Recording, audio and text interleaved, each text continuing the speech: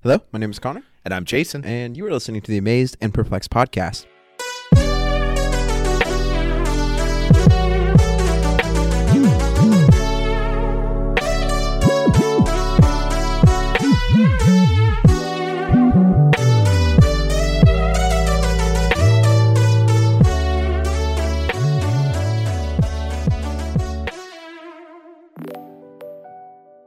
Jason, in your time in youth ministry, did you ever force teenagers to wash somebody else's feet? That's an excellent question. And my answer is, I don't think so. I do think we went to things where people had the opportunity. I will say this. I have been at things as a participant in retreats where where I have washed feet and where my feet were washed. And it all depends on the level of the relationship. Because I've had it done where somebody was apologizing to me and they washed my feet, and it was a person I didn't know very well. Like, they had really done something bad behind the scenes I didn't even know about. And they're washing my feet, and I'm like, I cannot hear you because this is so uncomfortable. But I've had experiences with people I know well, and it was beautiful. But I have not forced people. Now, have you found yourself in that situation? Oh, yeah. I grew up in church, so it happened at some point. I would say I've done it a handful of times, and one or two were pretty meaningful. Yeah, I know that's just one of those experiences for some people. If you are not fully bought into it, it is such a, I think maybe we'll talk about this. If you're not fully bought into it, it is such a weird and weird. Yeah, it's just a weird thing to do. It's 3-word weird. It's 3 words weird. Well, I kept wanting to be like, because I feel like for most people when they look back on it negatively, it's like, oh, it's not really damaging. It's not this. It's not like dehumanized. So it just ends up being weird for lots of people. Right. And if I hadn't had the 2 set of experiences that I can specifically think about that were beautiful, I would my feelings overall towards what happens here in this passage that we're going to talk about and to my experiences would be, that's weird and there's no reason that you should do that, and it's just so odd. But yeah, so if you didn't catch on, we're going to be talking about Jesus washing the disciples' feet, found in John chapter 13. Yeah, and so this leads directly to Gethsemane, Jesus' last night before he's crucified. And he's here, and this will contextualize, but they're experiencing the Passover feast. And I'll start in verse 1. We'll just read to the end of that section. It was just before the Passover feast. Jesus knew that the hour had come for him to leave this world and go to the Father. Having loved his own who were in the world, he loved them to the end. The evening meal was in progress, and the devil had already prompted Judas, the son of Simon Iscariot, to betray Jesus. Jesus knew that the Father had put all things under his power, and that he had come from God and was returning to God. So he got up from the meal, took off his outer clothing, and wrapped a towel around his waist. After that he poured water into a basin and began to wash his disciples' feet, drying them with the towel that was wrapped around him. He came to Simon Peter, who said to him, "Lord, are you going to wash my feet?" Jesus replied, "You do not realize now what I am doing, but later you will understand." "No," said Peter, "you shall never wash my feet." Jesus answered, "Unless I wash you, you have no part with me." "Then, Lord," Simon replied, "not just my feet, but my hands and my head as well." Jesus answered, "Those who have had a bath need only to wash their feet. Their whole body is clean, and you are clean, though not every one of you." For he knew who was going to betray him, and that was why he said not every one was clean. When he had finished washing their feet, he put on his clothes and returned to his place. "Do you understand what I have done for you?" he asked them. "You call me teacher and Lord, and rightly so, for that is what I am. Now that I, your Lord and teacher, have washed your feet, you also should wash one another's feet. I have set you an example that you should do as I have done for you. Very truly I tell you, no servant is greater than his master, nor is a messenger greater than the one who sent him. Now that you know these things, you will be blessed if you do them." So, a very powerful scene. Connor, as you process this today, what amazes you? I love the transition here of how John writes this. So in 3, Jesus knew that the Father had put all things under his power, that he had come from God and was returning to God. So, I love that transition of so. That is such a powerful transition. You would think, you read that just out of context and you'd be like, he says this, so I'm going to rise to the clouds. I'm going to come back from the dead immediately. I'm going to do and that is part of what happens here. But the immediate impact of the truth of these, not the realization, but the acknowledgement of these truths, is that Jesus goes and washes, not just saved people's feet, but anybody who would allow him to wash his feet. And that is just incredibly beautiful to me. I mean, there's so many things that are amazing about this. The fact that is the first thing, that's the first after that reality being acknowledged, at least by the writer in this context. The fact that Judas's feet is washed, I mean, I think it's one of those things as a church we need to be reminding ourselves constantly, that Jesus will wash the feet of anybody who will let him.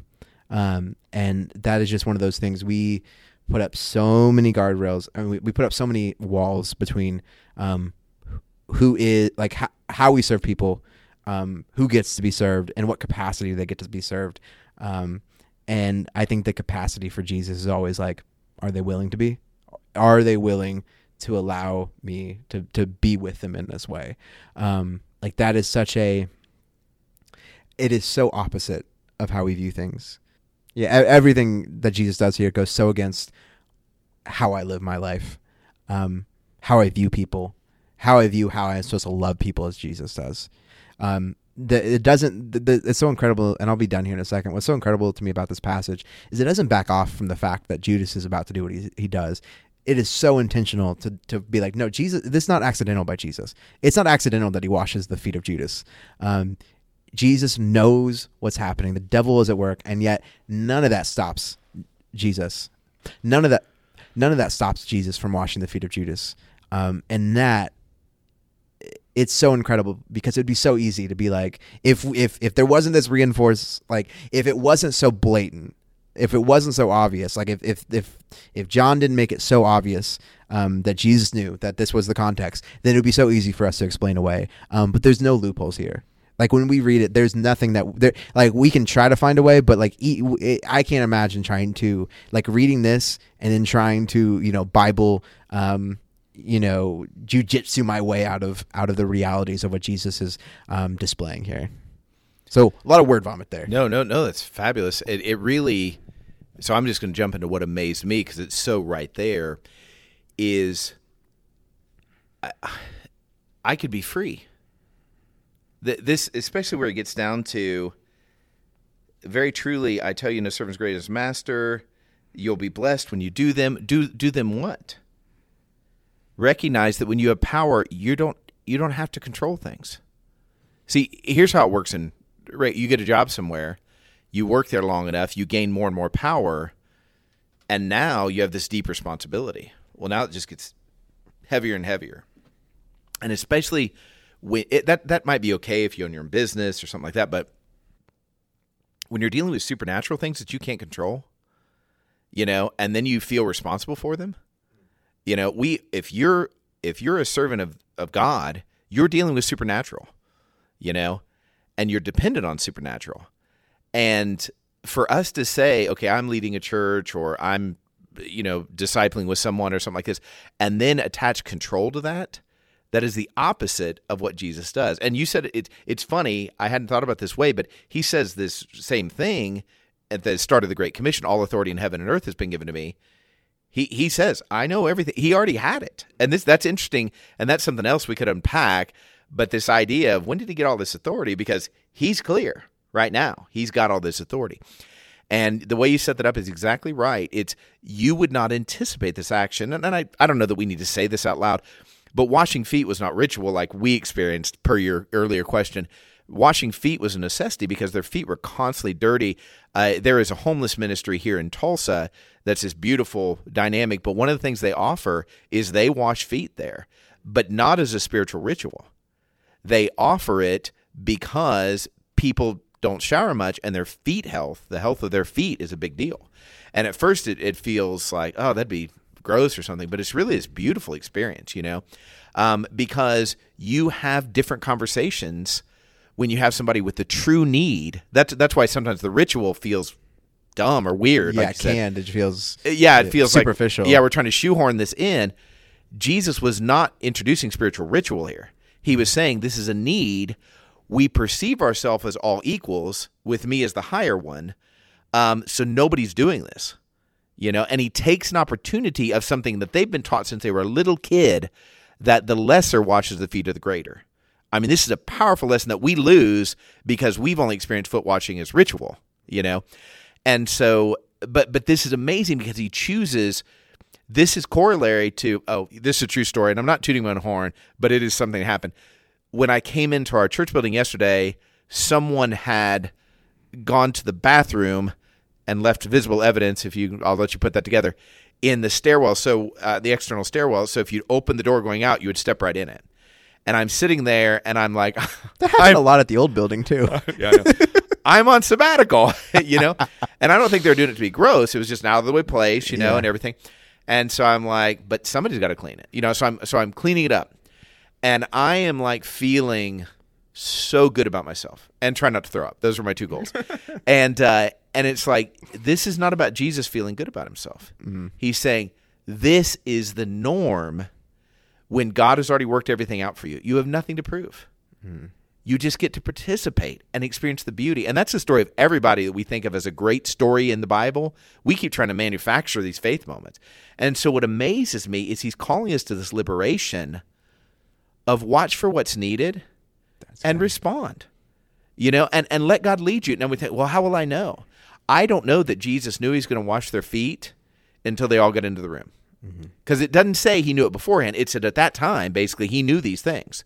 Now he might have planned it for years, but he didn't know for sure that they were going to show up. And I don't think there's a prophecy about washing feet.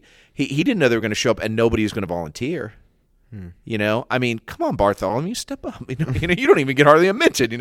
Aren't you the lower one here, or the other Simon, or whoever? And it's like, I think he looked around, and it could have been something else. Hey, somebody did wash feet, and he's commending that, but then he uses something else to make the example. Like we honor the washing feet, like that's a ritual we should participate in. This was just a functional opportunity for him to show this is what it looks like when you have all the authority in the world. You can relax and just serve.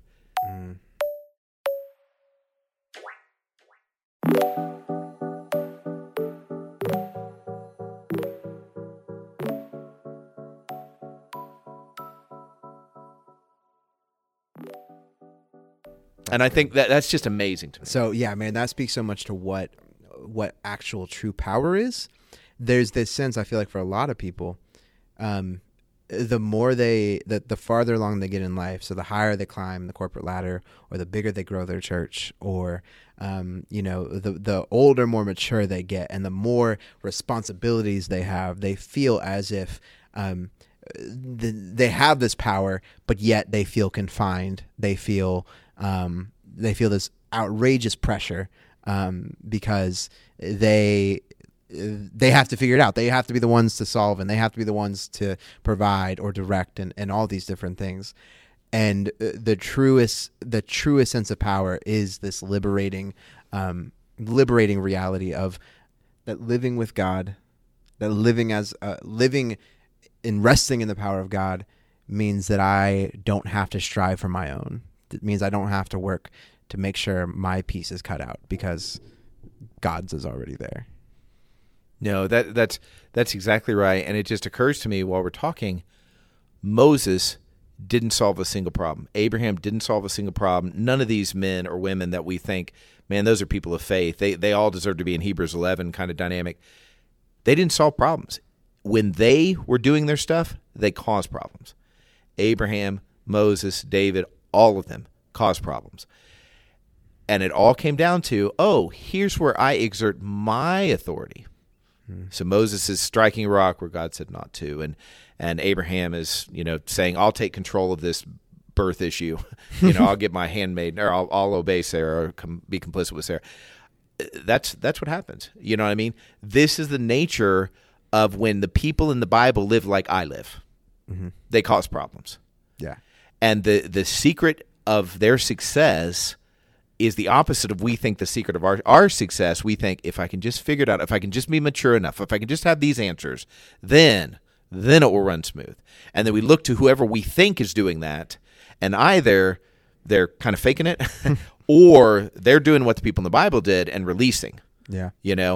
And that's just the opposite of conventional wisdom, church practice.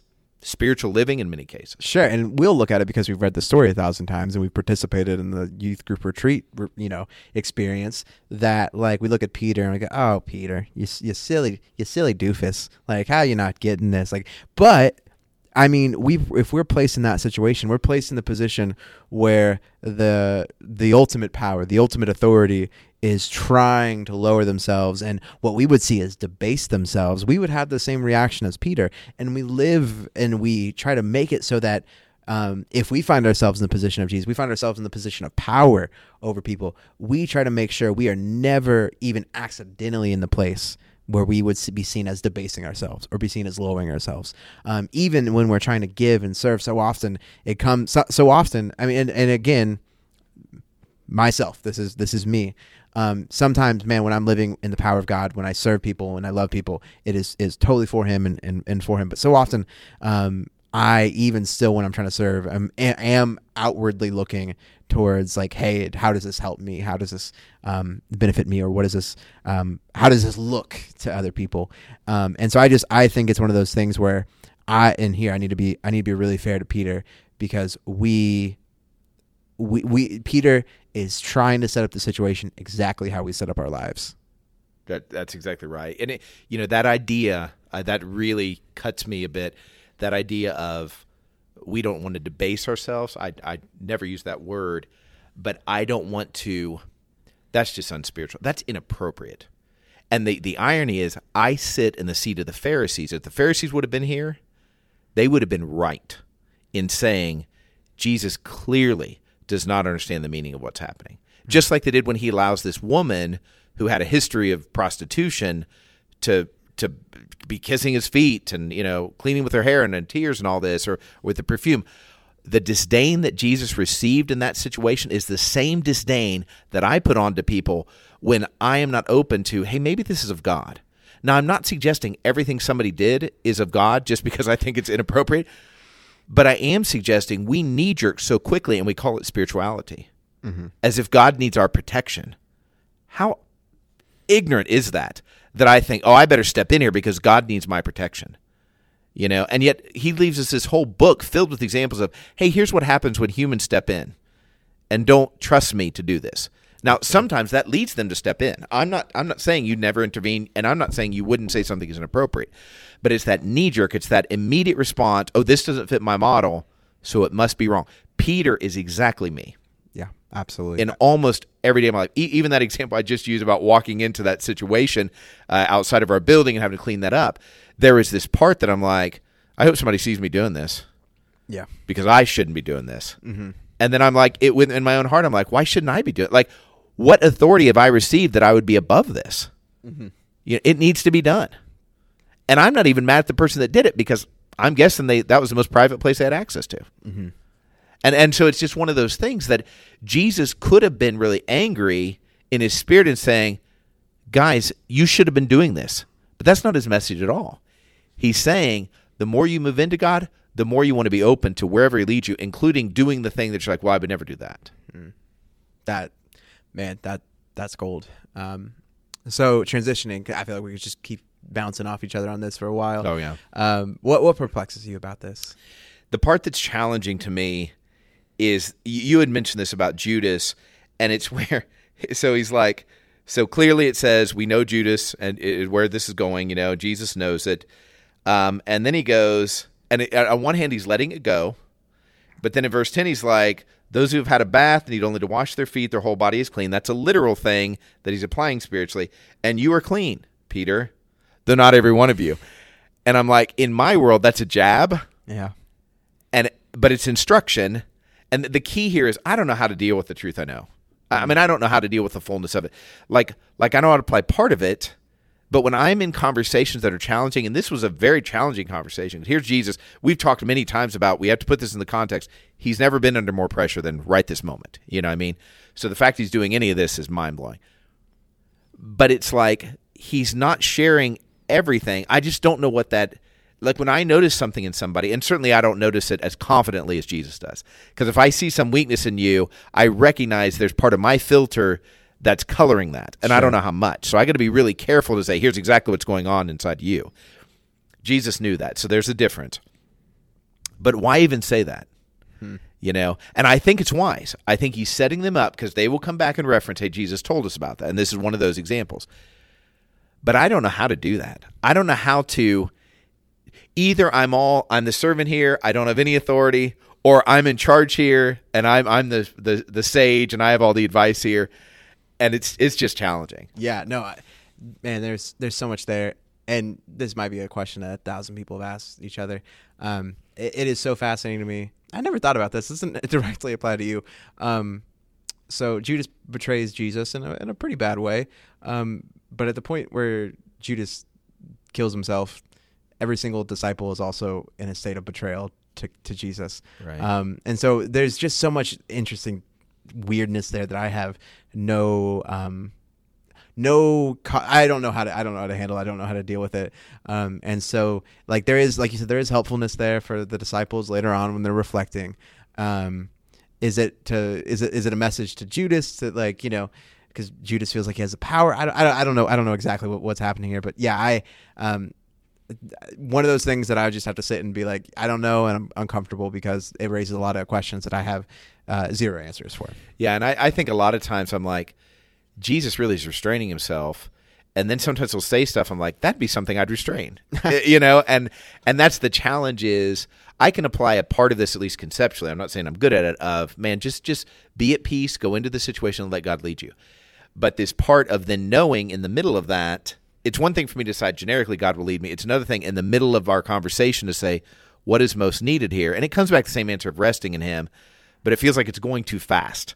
Like, I need an answer right now because we're in a conversation, and I feel like to really let God work, I'm going to have to, I don't know, wait, not talk, whatever. So what perplexes you? Yeah, so I mean, really, started in verse 16. Very true, I tell you, no servant is greater than his master, nor is a messenger greater than the one who sent him. Now that you know these things, you'll be blessed if you do them. Jesus, during the Last Supper, the night of the Last Supper, he is just constantly doing these things to elevate, to bless his disciples, and it's just so perplexing to me. Just the mind bending. I mean, faith that Jesus has here to know what's happening, to know what's about to happen, to know how his disciples are going to react, and yet to be like, I'm setting an example for you. And just so you know, like, and part of this whole process is like, I'm going to, like, the whole, like, there's just so much here where I go, where Jesus is so able to live in the moment. He's so able to honor where they're at, and yet have such a ability to know them well enough to know what the future is. And there's just so much here where I go, how, one, with all that's about to happen with Jesus, how is he staying present? How can you, and maybe that's the answer of, like, part of one of the reasons why he washes feet is because you can't wash somebody's feet necessarily and be, you know, not present in that moment to one degree or the other if you're feeling the grime of their feet. And maybe they have slimy in between their toes or whatever. Not a lot of pedicures present, I'm sure. No, I've had a situation where my feet have been washed and I have a web toe. It really bothered one of the people that washed my feet because they really couldn't get in there. That's nothing to do with anything. I wonder if any of the apostles. You know what's interesting to me that just jumped out at me is I don't think there's any other recording of the apostles initiating or participating in feet washing. Is there? I don't know. I wish we had some sort of way to search that or figure that out. But yeah, I can't think of one. No, but it is helpful because Jesus goes on to say, "Hey, I've set this example for you," and seeing, and it'd be interesting to go forward and track. Okay, what if this is something they obviously thought about after the fact and had an impact on them? So what did feet washing for them look like? You know, months later, what did feet washing look 2 years later for them? That'd be an interesting to track. The other thing is, it just hit me. I mean, I've always known for a long time that the only account, John's the only one that records the feet washing. You know, why is it so hard to get feet and foot washing mixed up here? But why is it that Matthew, Mark, and Luke don't consider that important enough to include? It's it's fascinating. And that's the irony of us thinking this is a spiritual practice. The spiritual practice is not feet washing. The spiritual practice is doing the thing that you'd be like, I would never do that. Yeah. But for Christ, I will. And I'll feel great about it. That's good. Yeah, man, there's a lot here, and I feel like I kind of discombobulated us towards the end of this episode. But I just want to encourage you. There's been an artist on Instagram that has just, man, really blessed me recently. Her name is Salt and Gold Collection, and she does these drawings of Jesus washing the feet of people, and I mean, brought literal tears to my eyes because they have just been so beautiful and so helpful for me in recognizing that idea of, man, if you're gonna allow Jesus to wash your feet, if you're gonna allow the King of the universe to wash your feet, there's not any sort of preconceived box you need to tick for God to wash your feet. And that is such a it's a convicting message, because most of the time there are boxes that I need somebody to tick before I serve them. And it's also just an incredibly hopeful thing. Yes, I got really sudden there for a second. It's also an incredibly hopeful thing to remind myself that when I'm down on myself, that I haven't checked the boxes, or I'm judging because someone else hasn't checked the boxes. Maybe those boxes are really important when you get down the road. But when it comes to first things first, God is not, the God of the universe is not going to have you check a box. The only box you have to check is that you're willing to let him do it. And that is a truth that I need to rest in for a little bit. Thank you for listening. Grace, peace, and love.